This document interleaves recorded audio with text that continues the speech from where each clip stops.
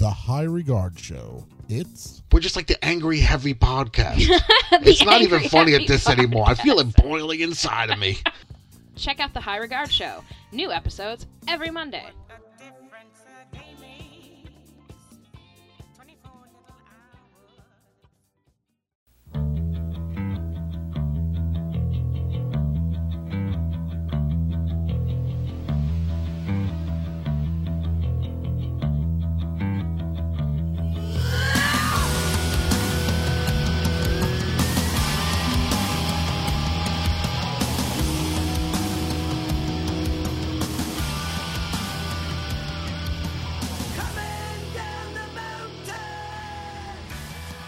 Hey everybody, I'm Tom. And I'm Nikki. And this is the High Regard Show. In which we talk about things we hold in high regard. Very high. High above Harlem. Way up on the third floor. Moving on up. Oh, it don't get better than that. No, sir, it doesn't.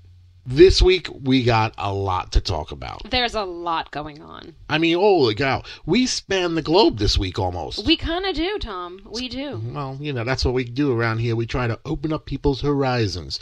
You've heard about our city living and our hillbilly lives. But now, let's go and expand a little bit. Let's expand. Let's see what the world has to offer. Yeah, let's do shall that. we? So, let's start off by letting the people know that we are going to be introducing yet another new segment. New segment time. That's 2 in 2 weeks. 2 in 2 weeks. 2 for 2. It's a lot. Oh, wait, no. Oh, 2 for 2? Yeah, 2 for 2. Well, yeah, I'm 2 for 2 now. Oh. Last week could have been 1 for 1. This week's 2 for 2. I got it. If we finish the second one. It seems like at the rate we're going, we might not get anything done. Yeah, we might not. We might just keep going off the rails. So, Nikki, why don't you explain Herd for us? Well, Herd is a new segment that we're introducing that is going to talk about some of the crazy-ass shit that we overhear while we're out and about in New York City. All right.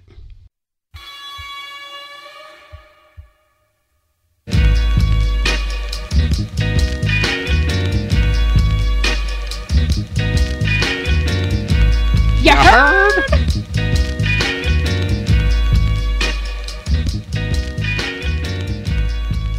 This week's Herd comes from the Downtown D Express train, and it is as follows. He should be arrested for being an asshole for losing a kid. Okay, who said this? This gentleman sitting next to me on a train that was stopped at 125th Street because there was a missing child at 7th Avenue, which was like 4 stops away. How old was this guy? This guy was probably like in his mid-30s, I'd say. Yeah, he is past the point of really caring what people think. Yeah, and like nobody was talking to him, and he just kept going on, going like, what an asshole, like, how do you lose a kid, I was pissed that like my train was probably going to be delayed and I might be late for work, because like nobody wants to be late for work. Of course. So, and he's like, now everybody's going to be late because of this asshole, and blah blah blah blah blah, and it's just like, did someone really lose a kid? Is that why the we train don't was know, stopped? and then we never heard of it again. They were just like, there's a missing child at 7th Avenue, we're being delayed in the station. And then, like, that was it. And then, like, nobody said anything else about the kid, so I don't know if the kid was, like, located or not. But, like, the first thought that this guy had wasn't, like, oh, my God, there's a missing kid. Like, my second thought was, fuck, I'm going to be late for work. But, like, my first thought was, oh, man, I can't believe somebody is missing a kid. Like, that's terrible. And then, like, immediately it's like, son of a bitch. Yeah, well, I mean, it takes a minute for it to kick in. Then you realize, like, that guy kind of was an asshole for losing his kid in the first place. But it's got to be a scary thing to lose your kid. But how does it happen? Yeah, it was whatever. But, like, he kept going on. And, like, as we sat there, I think we were in the station for maybe, like, 7 minutes tops, which, I mean, is a lifetime when you're trying to get somewhere from, the northern part of the city. But he just kept going on about it. And it was just like, all right, dude, we get it. You're pissed off. Like, shut up. And then as soon as I heard this, I'm like, yeah, you're going in Herd. And there you have it.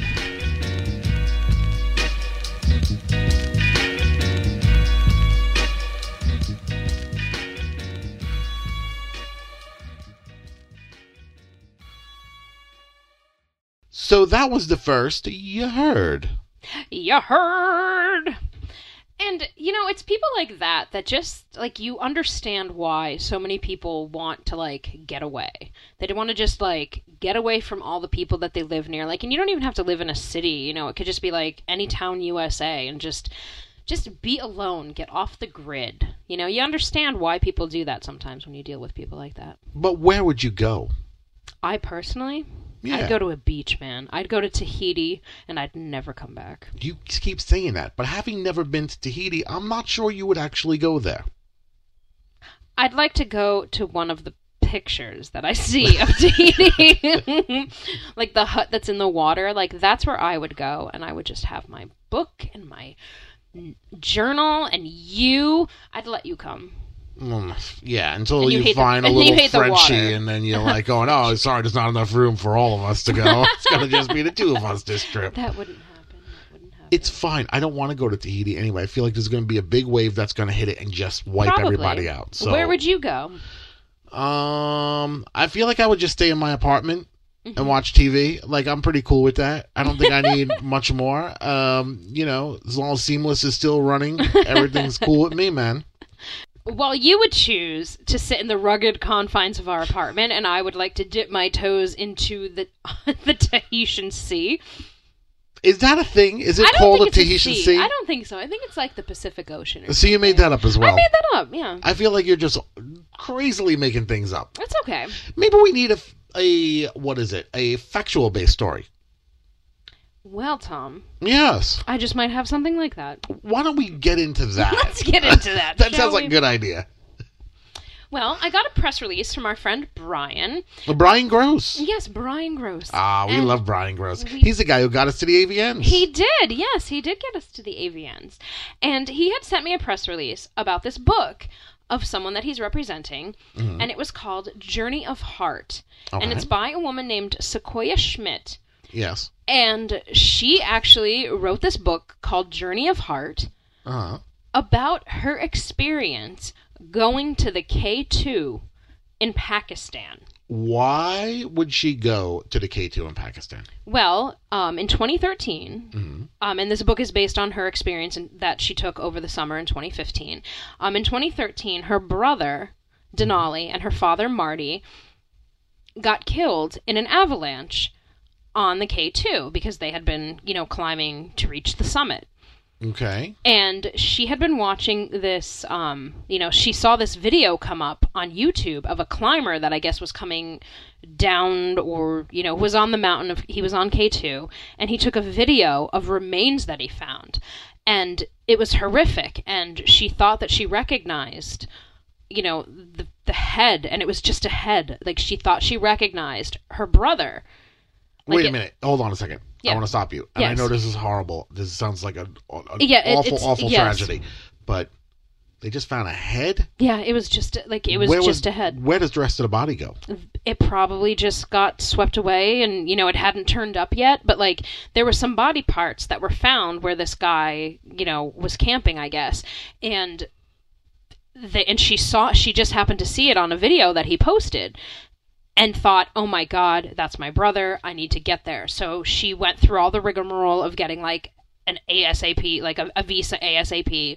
And she took off to Pakistan. She was from Houston. Mm-hmm. And she, within a week or so, she was on this trek to go up the K2. And this book is based on her experience. And it was absolutely, I got a working copy of the book. Right. So I didn't get to see the finished product. But what I read was absolutely breathtaking. It was just so interesting to me because she kind of had a relationship with her father that was kind of similar to what I have with my biological father, so it's kind of estranged. Okay. And they had been, they were on the mend at around the time of her father's death. So she has all these emotions that are going on, and it really comes through in the book. And, the way that she describes the mountain itself and her journey was just, it was so just, I keep going back to the word breathtaking, probably because I'm also imagining how out of breath I would be hiking up this thing, because, like, this is never something that, like, I would ever do. Like, I can't even walk up subway steps without being, like, winded. I was going to say, this is probably a little bigger than the Great Hill in Central Park, which is what you also have a pretty hard time with. I'm not going to lie. I do. I avoid it at all costs. Right. We always go into the park at 81st Street so that I can avoid it. Uh-huh. Yes. So basically, we recorded this woman without her knowing, right? No, Tom, we're not the NSA. All right. I forget our role sometimes in the new media, but we did record her with her knowledge. Yes. And I think that maybe in an effort to give the viewers a better idea of how the interview went, we'll just use her words. Sure, yeah. And so, like, why don't you give us an idea of some of the questions that you asked her, and then we'll see what she has to say. The first thing I wanted to know was, I mean, she was going on this, like, truly amazing journey, regardless of what the outcome might be. This was an incredible journey. So I had to know, was she planning on doing a book the whole time? Roll tape, please. No, gosh, no. That's so sweet of you to say. Thank you so much. I'm kind of nervous, actually, about the world kind of reading my inner thoughts. But, no, not at all. I'm a publisher. I own a publishing firm. So I read other people's thoughts every day. And so for me, it wasn't like that at all. I've taken quite a few trips. I'm quite, well-traveled. And one of my favorite things in the world is to look back on my trips and to read through little diaries or in notebooks that I've written down, because I tend to, run along with my normal hustle of my life and forget about little aspects of the journey that when I read back on later, it fills my mind with, like, being in the moment again. So what happened was I was just keeping a diary to kind of keep track of it, and it was a really emotional journey, and I was so overwhelmed with everything that I kind of needed just to get my emotions out in general. Sure. And the landscape and the people and everything about where I was at the moments that I was in was very inspirational. I was just inspired to write when I was there. So it was literally like you'll see there's a picture in the finished copy of the book. There's a picture of me, like, in the middle of a dust storm with the scarf wrapped around my head and my iPad and me underneath the scarf. Like, literally every moment I was just super inspired to write. We would do these, like, 9-hour treks, and at the end of the day, I would run into the tent and sit there and type on my little iPad. So one of the other things that I found out, through reading the working copy of the book, was that, her father was a renowned outdoorsman. I mean, he traveled the world, he led people up mountains and things like that, and there were all these pictures of Sequoia and her brother Denali, like, as little kids, like, they'd be at, like, some state park, like, on top of a mountain or something like that. So, had she been at some point in her life on a climb like this? I mean, because she was very upfront of the fact that she was out of shape, she was a smoker, which is, like, a huge no-no for climbing a mountain. I mean, like, you have to, the altitude is deadly. Yeah. So, had she been on a climb like this before? And let's see what she had to say. Oh, God, no. No, and that's so funny because I was like, I think I mentioned this. I the last 2 years of my life has consisted of, like, eating really bad. Like I said, I'm not sure. So, like, my hours are crazy. So, my eating habits are terrible. I was smoking a lot because I was under so much stress, grief, and everything like that. So I was smoking a lot of cigarettes. I wasn't running. I'm usually a runner. I wasn't running. I didn't run for, like, 2 years straight. Out of any moment in my life that trek could have happened, that was the worst possible moment to happen. So like, I mean, obviously we've done a lot of, like, camping and trekking. And I did Whitney when I was 8, I think, or 9. I think I, like, just turned 9 when I did Whitney. I was, like, one of the youngest people to do it, or something like that. But no, since leaving home and moving to the States and starting my company, I haven't done anything physical. So she's home from the journey. Has she changed her unhealthy smoking ways? I don't think I would. I think I would be like, you know what, fuck you, I just climbed a mountain. Before we play this part, let me just think of what my answer would be. Like, I feel like I've earned this. Exactly. Like that's it. Like we're very big on rewarding ourselves for like deeds done well. You know, we lose a couple pounds, we're like, let's have a burger. Let's go to our good burger place. See, you're a lightweight. We lose a couple of pounds, and I'm like going, man, who wants to make a pound of like macaroni and cheese tonight? Oh my God. So, all right, let's hear what somebody who's actually in shape has to say about like climbing the K2 and keeping healthy lifestyles.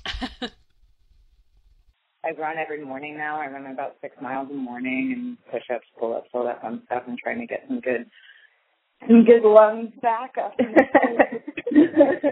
So one of the things that Sequoia writes about in the book is this moment where she realizes that it's not just, you know, us outsiders who look at areas where, you know, the Taliban and these terrorist sects are, you know, where they run rampant.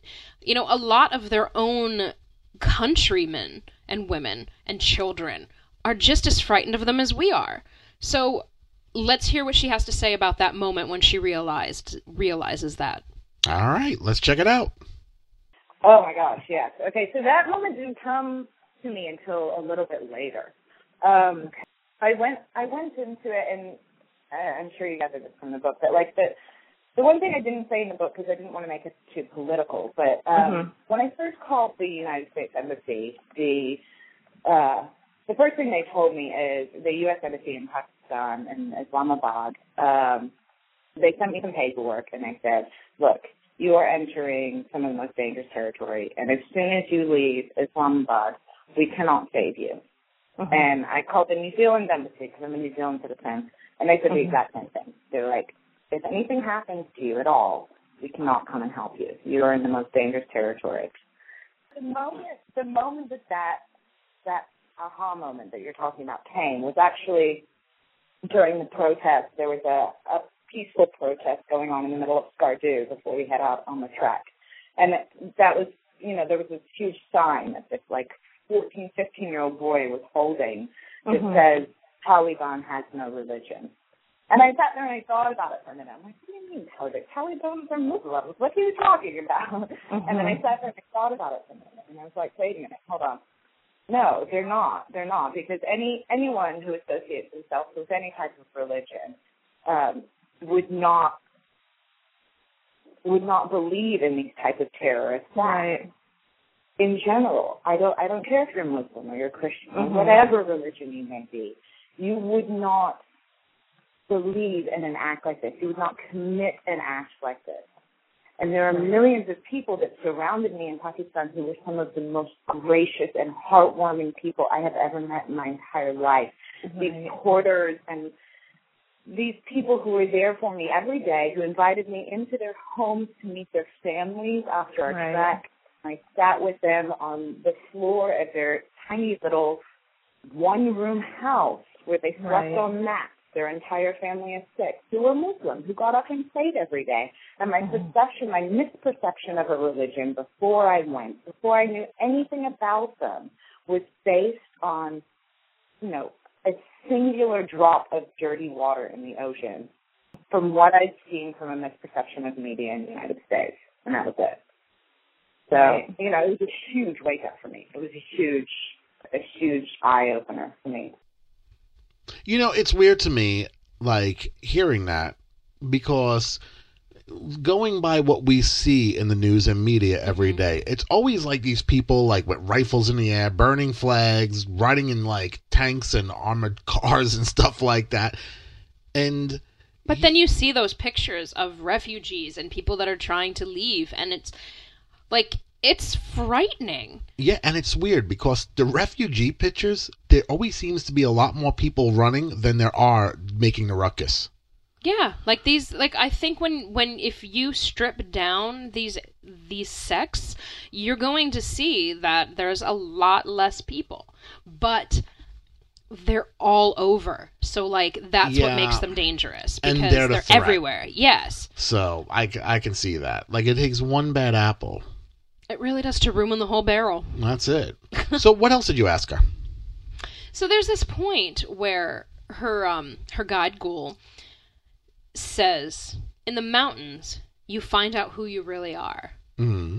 And I wanted to know if that's true. Because, you know, when we went to Ireland, I felt like my whole life changed. I felt like my whole mentality changed. And even though, like, it's been a while and, like, I'm still back to, like, my stressed, anxious Nikki, there's still a part of me that's, like, you know, has like, a place to reflect to. Yes. Like a happy place. Like you have a real life happy place. Yes, I do, you know, and I wondered if that was true for Sequoia. So this is what she has to say. All right. Oh, yeah. Definitely. Definitely. There's a very, very powerful aspect that, I mean, when you ask most people who have actually taken their path in life towards the mountains and they've actually gone to the mountains to experience it, when you look at their lives, they continue to go back, and there's a reason for that. There's a reason that the mountain will draw you back, and the mountains in general will draw you back. Because there's a sense of inner understanding when you're stripped to the essentials of life. When you're stripped down to food, water, a tent, and some of the most beautiful landscapes in the world, around some of the most powerful nature in the world. And without the additional essentials that surround you, the things that we consider essentials here in life, distract you to entertain your mind, you're required to really be by yourself. And being by yourself allows you to understand yourself. So I feel like for me, I had a greater understanding of who I was, what I was doing, what I wanted. And most of all, of my relationship I couldn't mend. And that's one thing about the trek, I think, that I took back over everything that happened to me during that month that I was away. I think the greatest thing that I took out of that trek was an understanding of my father in a way I never understood before. And it took me looking at things from his perspective, being in his shoes, being in front of the mountain that he was so in love with, to really understand him in that way. So, you know, obviously Sequoia's journey was about possibly recovering her brother's body and her father's body from the avalanche that they perished in 2013. I'm not going to give anything away. You'll have to read Journey of Heart. But there was a moment where she reached, you know, the base camp, and there was a plaque that guides like Ghoul and other people who knew her father and, you know, eventually got to know her brother, where they put up a memorial plaque for him. And, you know, it's one of many because, you know, this is a very dangerous mountain to climb. You know, it's very, very dangerous. So I wanted to know a little bit more about what that moment was like for her when she reached this plaque, which is basically a gravestone, because, you know, we've lost loved ones and we can go visit them in a cemetery and, you know, pay our respects to them. She has to climb a damn mountain to pay respects to them. So, you know, what is that moment like when she actually reached what is the equivalent of their gravestone? It wasn't, to me it was numbing more than anything.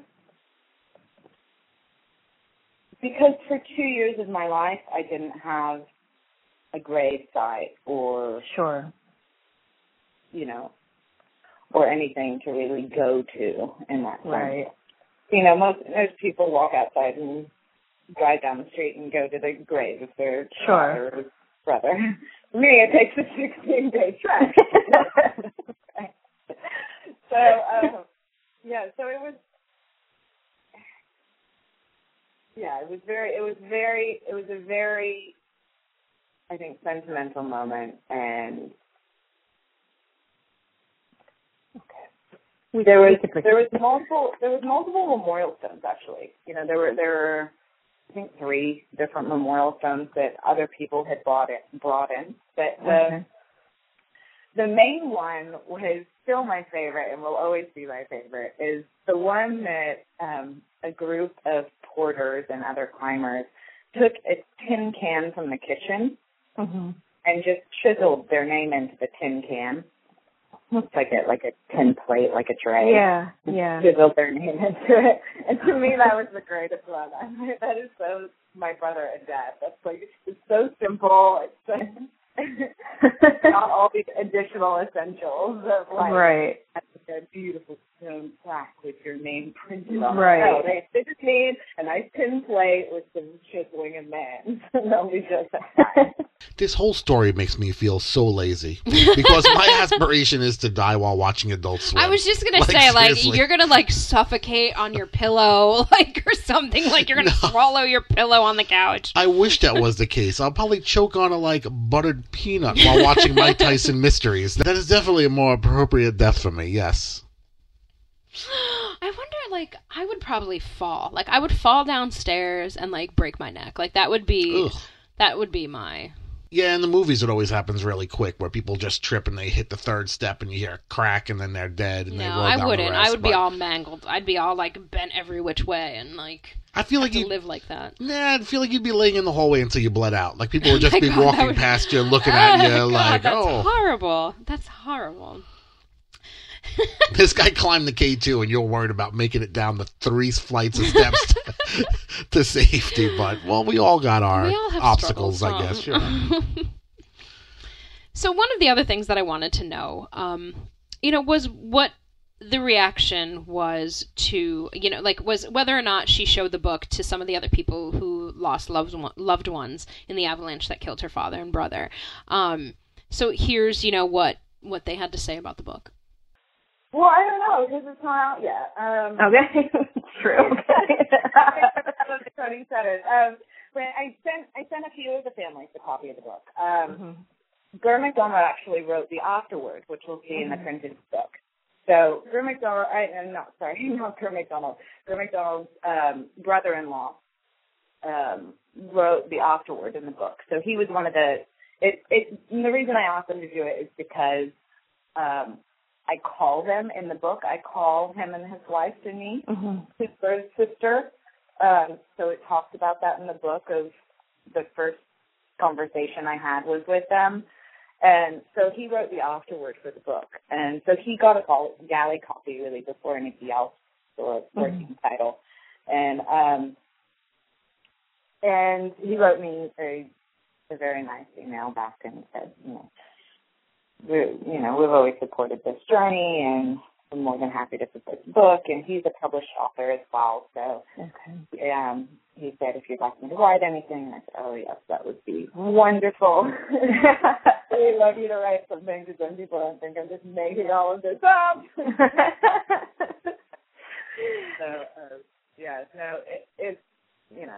they're a wonderful family, and all of the families I spoke with are absolutely incredible.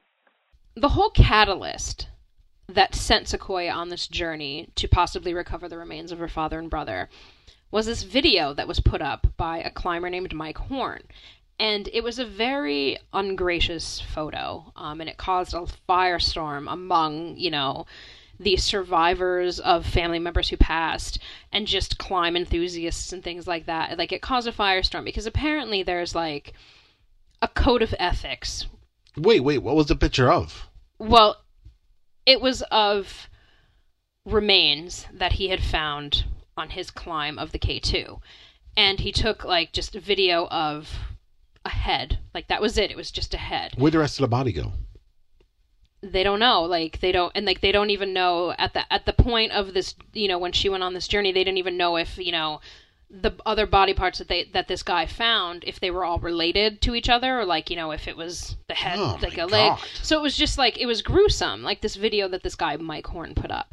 And, it was the video that like caused her to do this turnaround and get this visa and go to Pakistan immediately, because when she was watching this video, it was almost as if her brother was like looking at her, because the remains of the head that they found looked like her brother, and that's what made her go on this journey.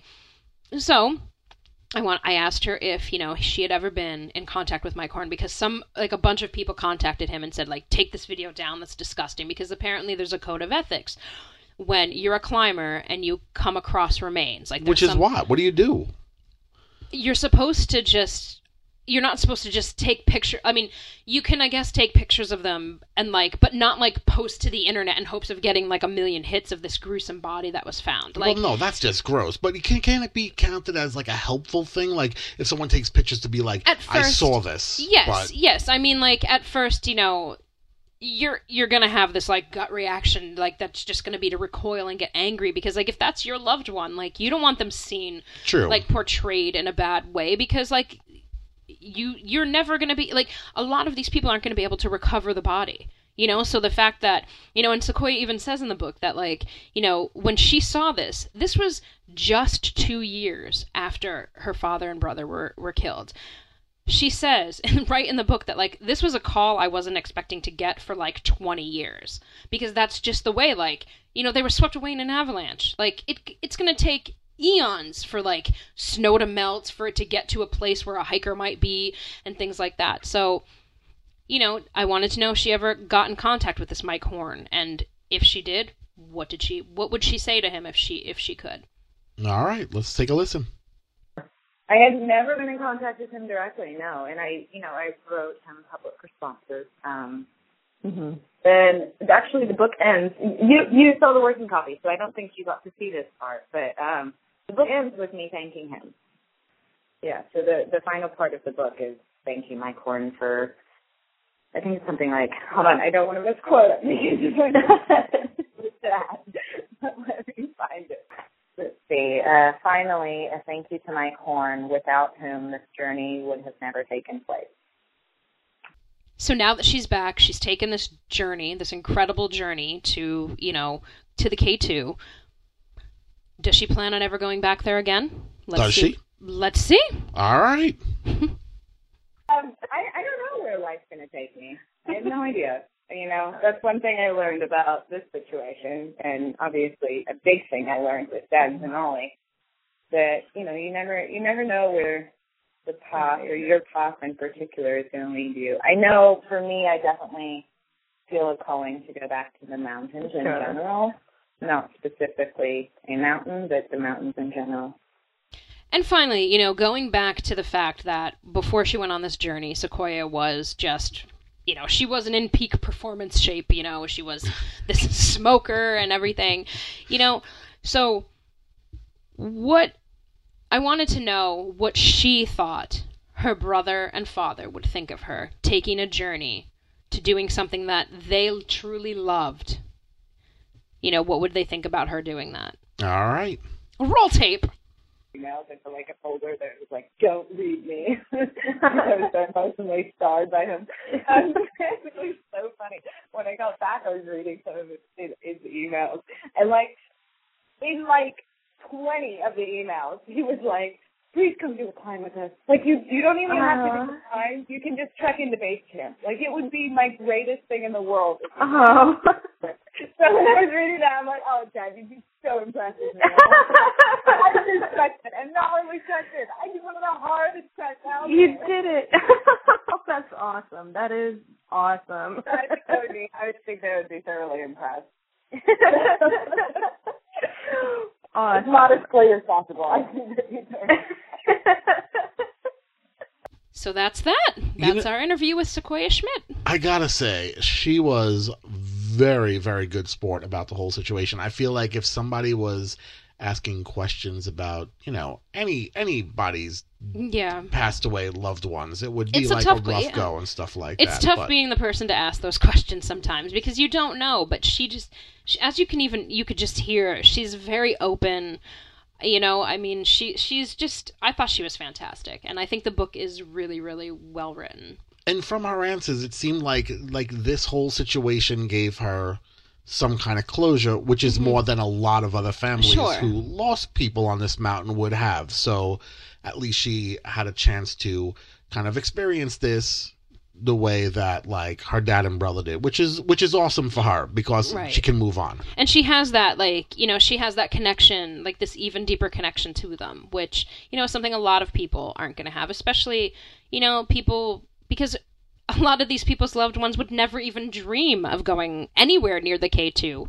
So I think that was really cool. Yeah, man, I think that was a very awesome accomplishment. And when does the book come out? The book comes out on November 27th, Mm-hmm.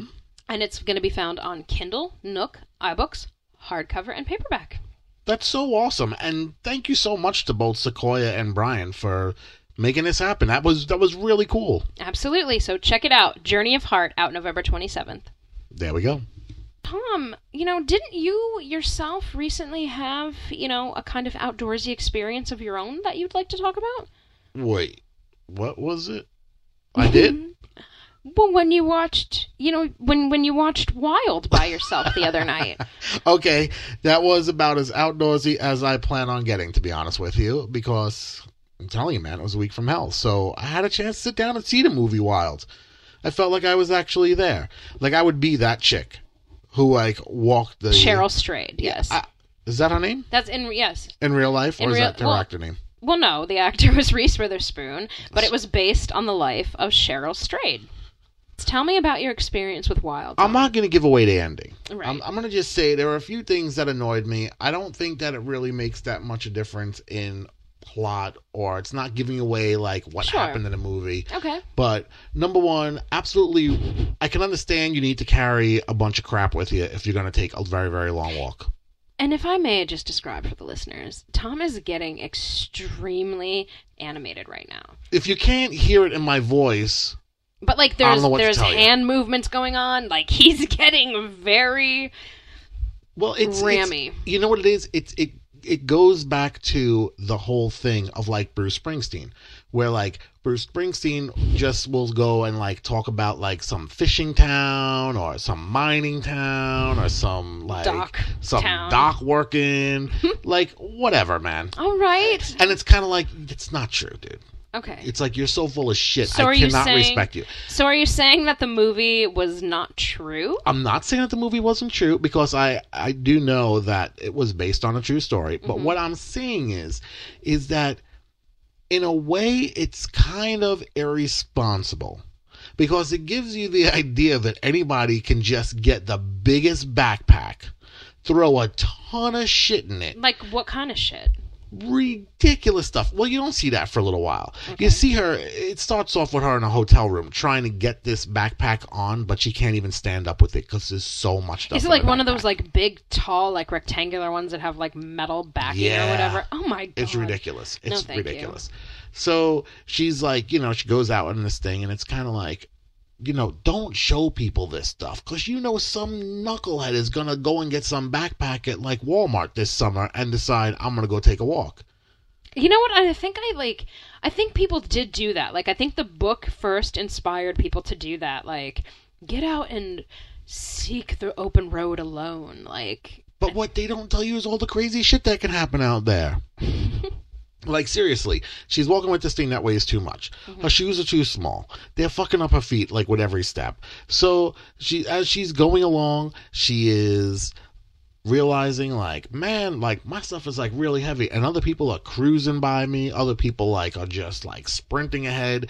She's doing, I don't know, between 9 and 11 miles a day. And there's another guy who's doing, 18 miles a day or 20 miles a day. And it's kind of yeah, because you're carrying all this shit. So you see her at this first rest post, and she's there, and she's unpacking all of this stuff, and there's this old timer dude looking at her what are you carrying all that stuff for? Books.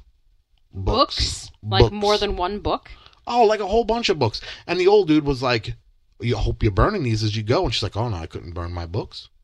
I wouldn't be able to burn my books. But then again, I wouldn't bring 50 goddamn books with me either. No, you bring a Kindle and a solar charger, for Christ's sakes, and then you don't have to worry about nothing. It's okay, well, now I got my backpack to the size of, an over-the-shoulder bag.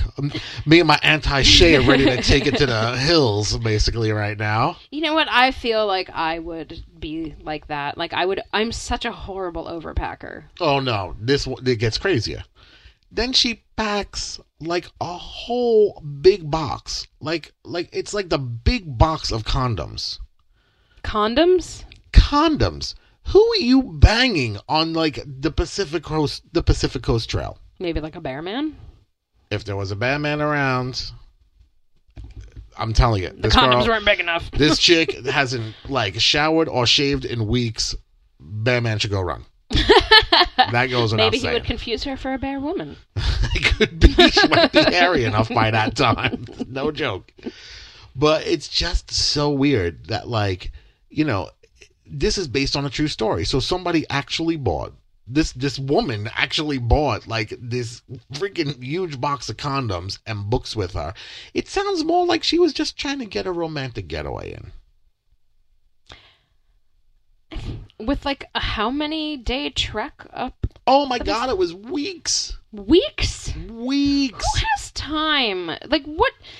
Well, it was weird because Who at has one time point to do something like that? there was a newspaper, and I forget what the name. It was like the Hobo News or something ridiculous. Hobo News. Something that I really hope exists in real life, because I feel like they would have like a section in the back that would have like hobo fights in it, and I'd be like, well, I'd be getting down for that.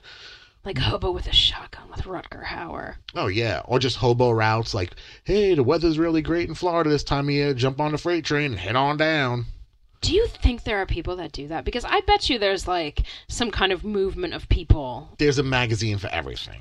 There really is I am sure there's like some, and I mean, you know, this guy presented himself as like the Hobo magazine writer or whatever it was, and he like was convinced she was homeless because of the way she looked. So she's like walking down the highway and she's like, hey, can you give me a ride? And it's like, you're not really hiking. I seen it getting like 3 different cars during the movie. And it's kind of like, what is this soul-searching thing? And like the first time she did it was like very early on in the movie. And it's just like this old guy out in the farm. And she approaches him. And she's like, hey, you know, I'm stuck out here. I got no food or anything like that. And I was wondering if you can give me a ride. Why didn't she just go home? Well, she was going through like some divorce or some bullshit. Yeah, and like I remember reading about that, and like I think like her mom died around the same time and stuff. So I mean, like she was all sorts of fucked up, but like true. Still, go home then. Yeah, if you're gonna have to ask strangers for like food and shelter and rides, you're not really hiking. At that point in time, you're just slumming around. But she goes and she gets this ride from this guy, and right off the bat, like you look at these people. And you're like going, she's going to get raped. I can't believe, and believe me, man, I really, really think that like rape is the worst crime on the planet. Absolutely. Like I see murder as less of a crime than rape. Yeah, because at least like, you know, you're out of your mystery. Yeah, misery. Yeah. Mystery. You're out of your mystery as well, because the mystery is over at that point. But the mystery's been solved. But you're out of your misery if you're dead, Sure. because I mean, you know, you ain't gonna worry about it. But I feel like rape victims, they have to go through a lot. Yeah, they live with that for the rest of their life. Right. And I mean, here she goes. She's putting herself in a situation where she's like constantly asking these guys. And she doesn't seem like she has like a lot of like trail smarts, I guess. No, like I said, you could tell just from the way she packed, like this was not her forte. So maybe this shouldn't be what she was doing. She should have just said, you know, I'm going to like... hole up in this hotel for weeks at a time. That would have been probably a lot better. Do a little crack. Right? Maybe? I guess, yeah. I don't know. Pretend you were in the mountains? I don't know. Maybe get some peyote? I don't know. I got a cool rush going.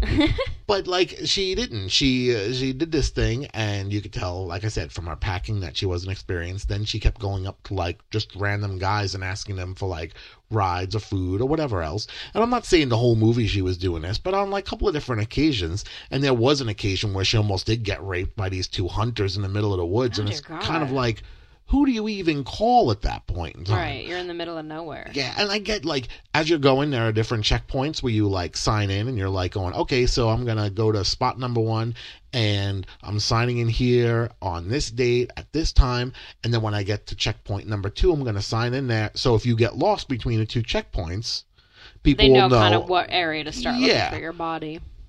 But, I mean, the checkpoints are so far from each other. Like how far? Like miles and miles, like, you know, like a normal hiker would be able to make in a day, like 10 or 20 miles. Like I want to say like 20 miles. So like maybe like overnight. So you would like go and then like you'd sleep and then like you wake up the next day and I'm sure every It checkpoint. sounds awful. Like, I'm exhausted just thinking about this. Well, we're not camping people. No, we're not. I went No. camping once, and I was told that there were showers where we were. So I took a hair dryer. I took like my Bath and Body Works gel because I was in high school and that was really big. And like, I ended up like having to pee in the bushes because the bathroom ended up being so far away that I was like, I'm not walking there in the dark to go pee. So I peed in the bushes. Way to go. I hated it. I absolutely that's hated it. camping, man. That's what camping's it's all awful. about. I know so many people that go camping like for pleasure, and it's like, what is wrong with you? Mm-mm. No way, man. I can get hiking. like I mean, I wouldn't obviously, as you've learned earlier in the show, that I would definitely not climb up the mountain or like some trail that had a hill in it. But like flatlands, man, But I'm see, good on that's- flatland. But I feel like that's the thing. They showed like a mountainous area, but they made very, very clear that you can go around that area. So it was weird because it's a feat, man, to be able to walk for like weeks at a clip or months or whatever the hell it was Sure. to go like up the whole West Coast. I mean, it's definitely an accomplishment. But let's put it in perspective.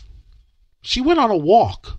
Forrest Gump ran all the way across the country. And like by now, like that movie is just done. Like no one gives a shit about Forrest Gump anymore.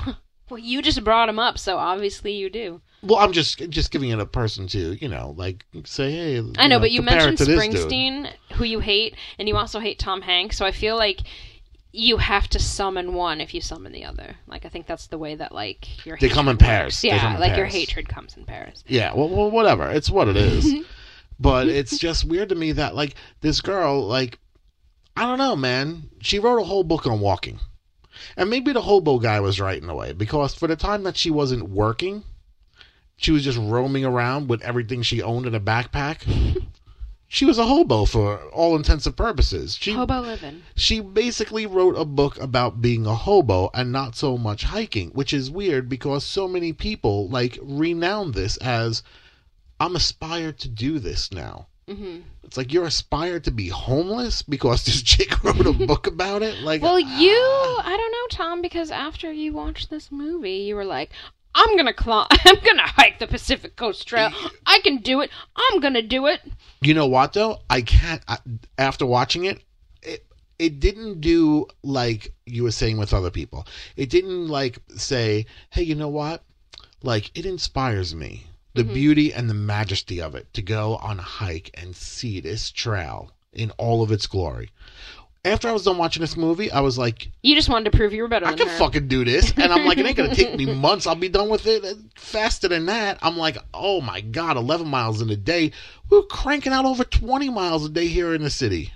We were, yeah. There was a point where we were like, we were walking Killing it. like miles and miles. I mean, like, just on a normal 20 day. miles would be like a normal, like on a day that we wouldn't be doing stuff, it would be 10 miles out of clip. Yeah. I don't leave work, and from the time you get to work, from the time you Yes, get home, Tom. you're looking at 10 miles. Yes, okay, settle down. And then you look at this woman, and you're like going, "Oh, congratulations for you! You walked in the woods."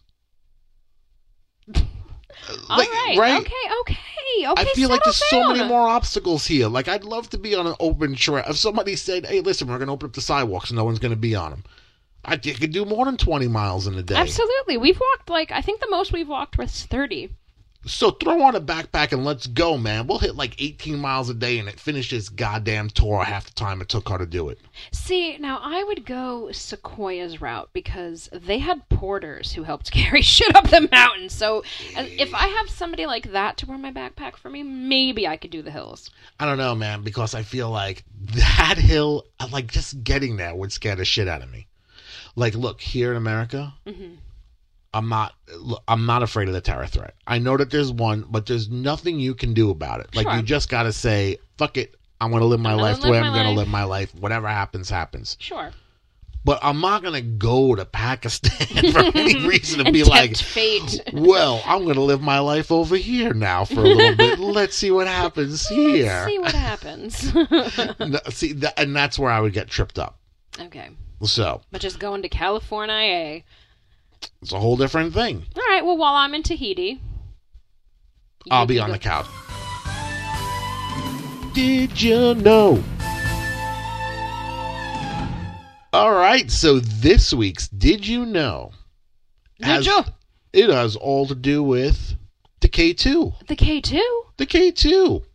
Did you know that K2 is the second deadliest mountain on the planet? And it is said that 1 out of every 4 people will die who reach the summit. 1 out of every 4 people? Yeah, that's insane. Just knowing those odds. Now, let's say this. You had the interview with this woman. Mm-hmm, Sequoia Schmidt. Yep. Before we had actually gotten to these facts. I mean, we've read her book and we got all the information from that. It wasn't like we didn't do our research, but my God, man, 1 out of every 4 people. See, that's like not too shocking to me because I mean, like, just look at them. Like, look at it. 1 out of every 4, though, it's an insane number. Like, you have to know if you're going up to this mountain. Chances are you might not. There's a very good chance you might not come back down. Yeah. There's a fantastic chance, especially if you're going with 3 guides. Because they've been up the mountain before. Guess who the number 4 is? There ain't no way in hell, Guess man. who the noob is? It's you. The only mountain that's deadlier than the K2 is the Annapurna. And it is just shy of 1 out of every 3 people die upon reaching its summit. That 1 is out of every so 3. Crazy. So 3 people go up, 2 people come down. I don't know what the draw is to this thing. I understand the beauty of it. To prove that you can do it. Like, to just be one of the 3 that make it to the top and live. See, I feel like this is city mentality kicking in my head right now. But in my head, it tells me I don't have to do it if I say I know I can do it. I feel like that's just enough. In my head, I can make that conquest, and I don't really need to go out and prove it to anybody because I don't want to be one of the 3. But I know if I went up with 3 people, I'd be one of the ones coming down. I don't need to prove nothing to nobody. You would be a survivor because you are ruthless. Got you fooled. You are ruthless. Not when it's cold out. I want mittens. I want a snorkel jacket with fur around the edges. But you might perish because you can't wear a hat. Well, they don't make them my size, so is it my fault? Is it the haberdashery's fault? Well, you need a hat, and because 40% of your body heat escapes from your head, so you got 40% more chance to someone who might have a smaller head. But here's the deal. I got 100% chance of survival if I sit here on my couch without a hat on. So I think I'm going to just do that. Thank you very much. Another fact is, although you can access the summit from both the Pakistani and Chinese borders, the China side of the mountain is far more difficult to climb. Like how so? It's Like just just the more access? treacherous. Like the route up to the summit is just far more treacherous from the Chinese side. So you know it's going to be a difficult trip when your starting point is less dangerous, but you have to go and start into Pakistan. Yeah. So that just gives you an idea of how fucking insane the whole idea of climbing the K2 is in the first place. Because there's no way. Yeah, it's a lot of dedication to get there. A lot of dedication and a lot of unsafe things. The final thing is, K2 is known as the Savage Mountain around the world. That's what it's known as to climbers. They dub this the Savage Mountain. And it has never been climbed in the winter. I feel like it's always winter. Like when you look at it, it's always got ice on Never it. not snow on it. How do you know when it's winter season and when it's not winter season? Like, I don't know. When we were going over the photos that Sequoia sent us that she had taken, like, while she was out writing her book, like, it had snow on it. And I know that she had mentioned stuff like, you told me a story, I think it was, about how the guides told her there was this guy who would always come to the mountain. And every time he went to the mountain, he never got to see it. Right, because because they refer to the mountain as a she, and he came several times and, stood at the base and he never got to see her peak because she was just like, screw you, I'm not showing it to you. And it's so weird because Sequoia's pictures, which you'll see online, like we'll have them up on the website and stuff, they're so crystal clear that it's kind of like, how could you not see the top of that mountain? Like, it is always, like, you could just see it. I feel like every picture I've ever seen of it was not cloud covered, but Sure. it was always snow and ice Of covered. course, yeah. So it's like, when is it winter? I don't know. I honestly didn't, like, because I picture just this desert country where it's just really, really cold all the time, or really, really hot all the time. Yeah, man, it's Like, nuts. I don't know. But there was, like, Sequoia does mention in the book that when they finally get to, like, the base camp where you're able to see, the real, like, K2 from, like, like such a vantage point, it was, like, a very cloudy, foggy day. And she was so mad because she's like, I came all this way, like, I am standing here and you're not even going to show yourself to me. Like, it was kind of funny how, just how kind of pissed she got. But then, she writes to say that, like, she got to see it by the moonlight first. So it was really, like, and you could almost picture how beautiful, like, just that would be. Yeah, her So, pictures were amazing. Yeah, her pictures were really, really good. Well, that's this week's segment of Did You Know? Did you know? And so with the end of that segment, thus too comes the end of our show for this week. Ding dong. Check us out at highregardshow.com, and if you feel like writing us, send us an email at highregardshow@gmail.com. And find us on all social media at High Regard Show. And keep listening and letting your friends know that we're available on both iTunes and SoundCloud. Thank you so much, everybody, for another great week and having us back this our 8th time. Thank you so much. Have a great night.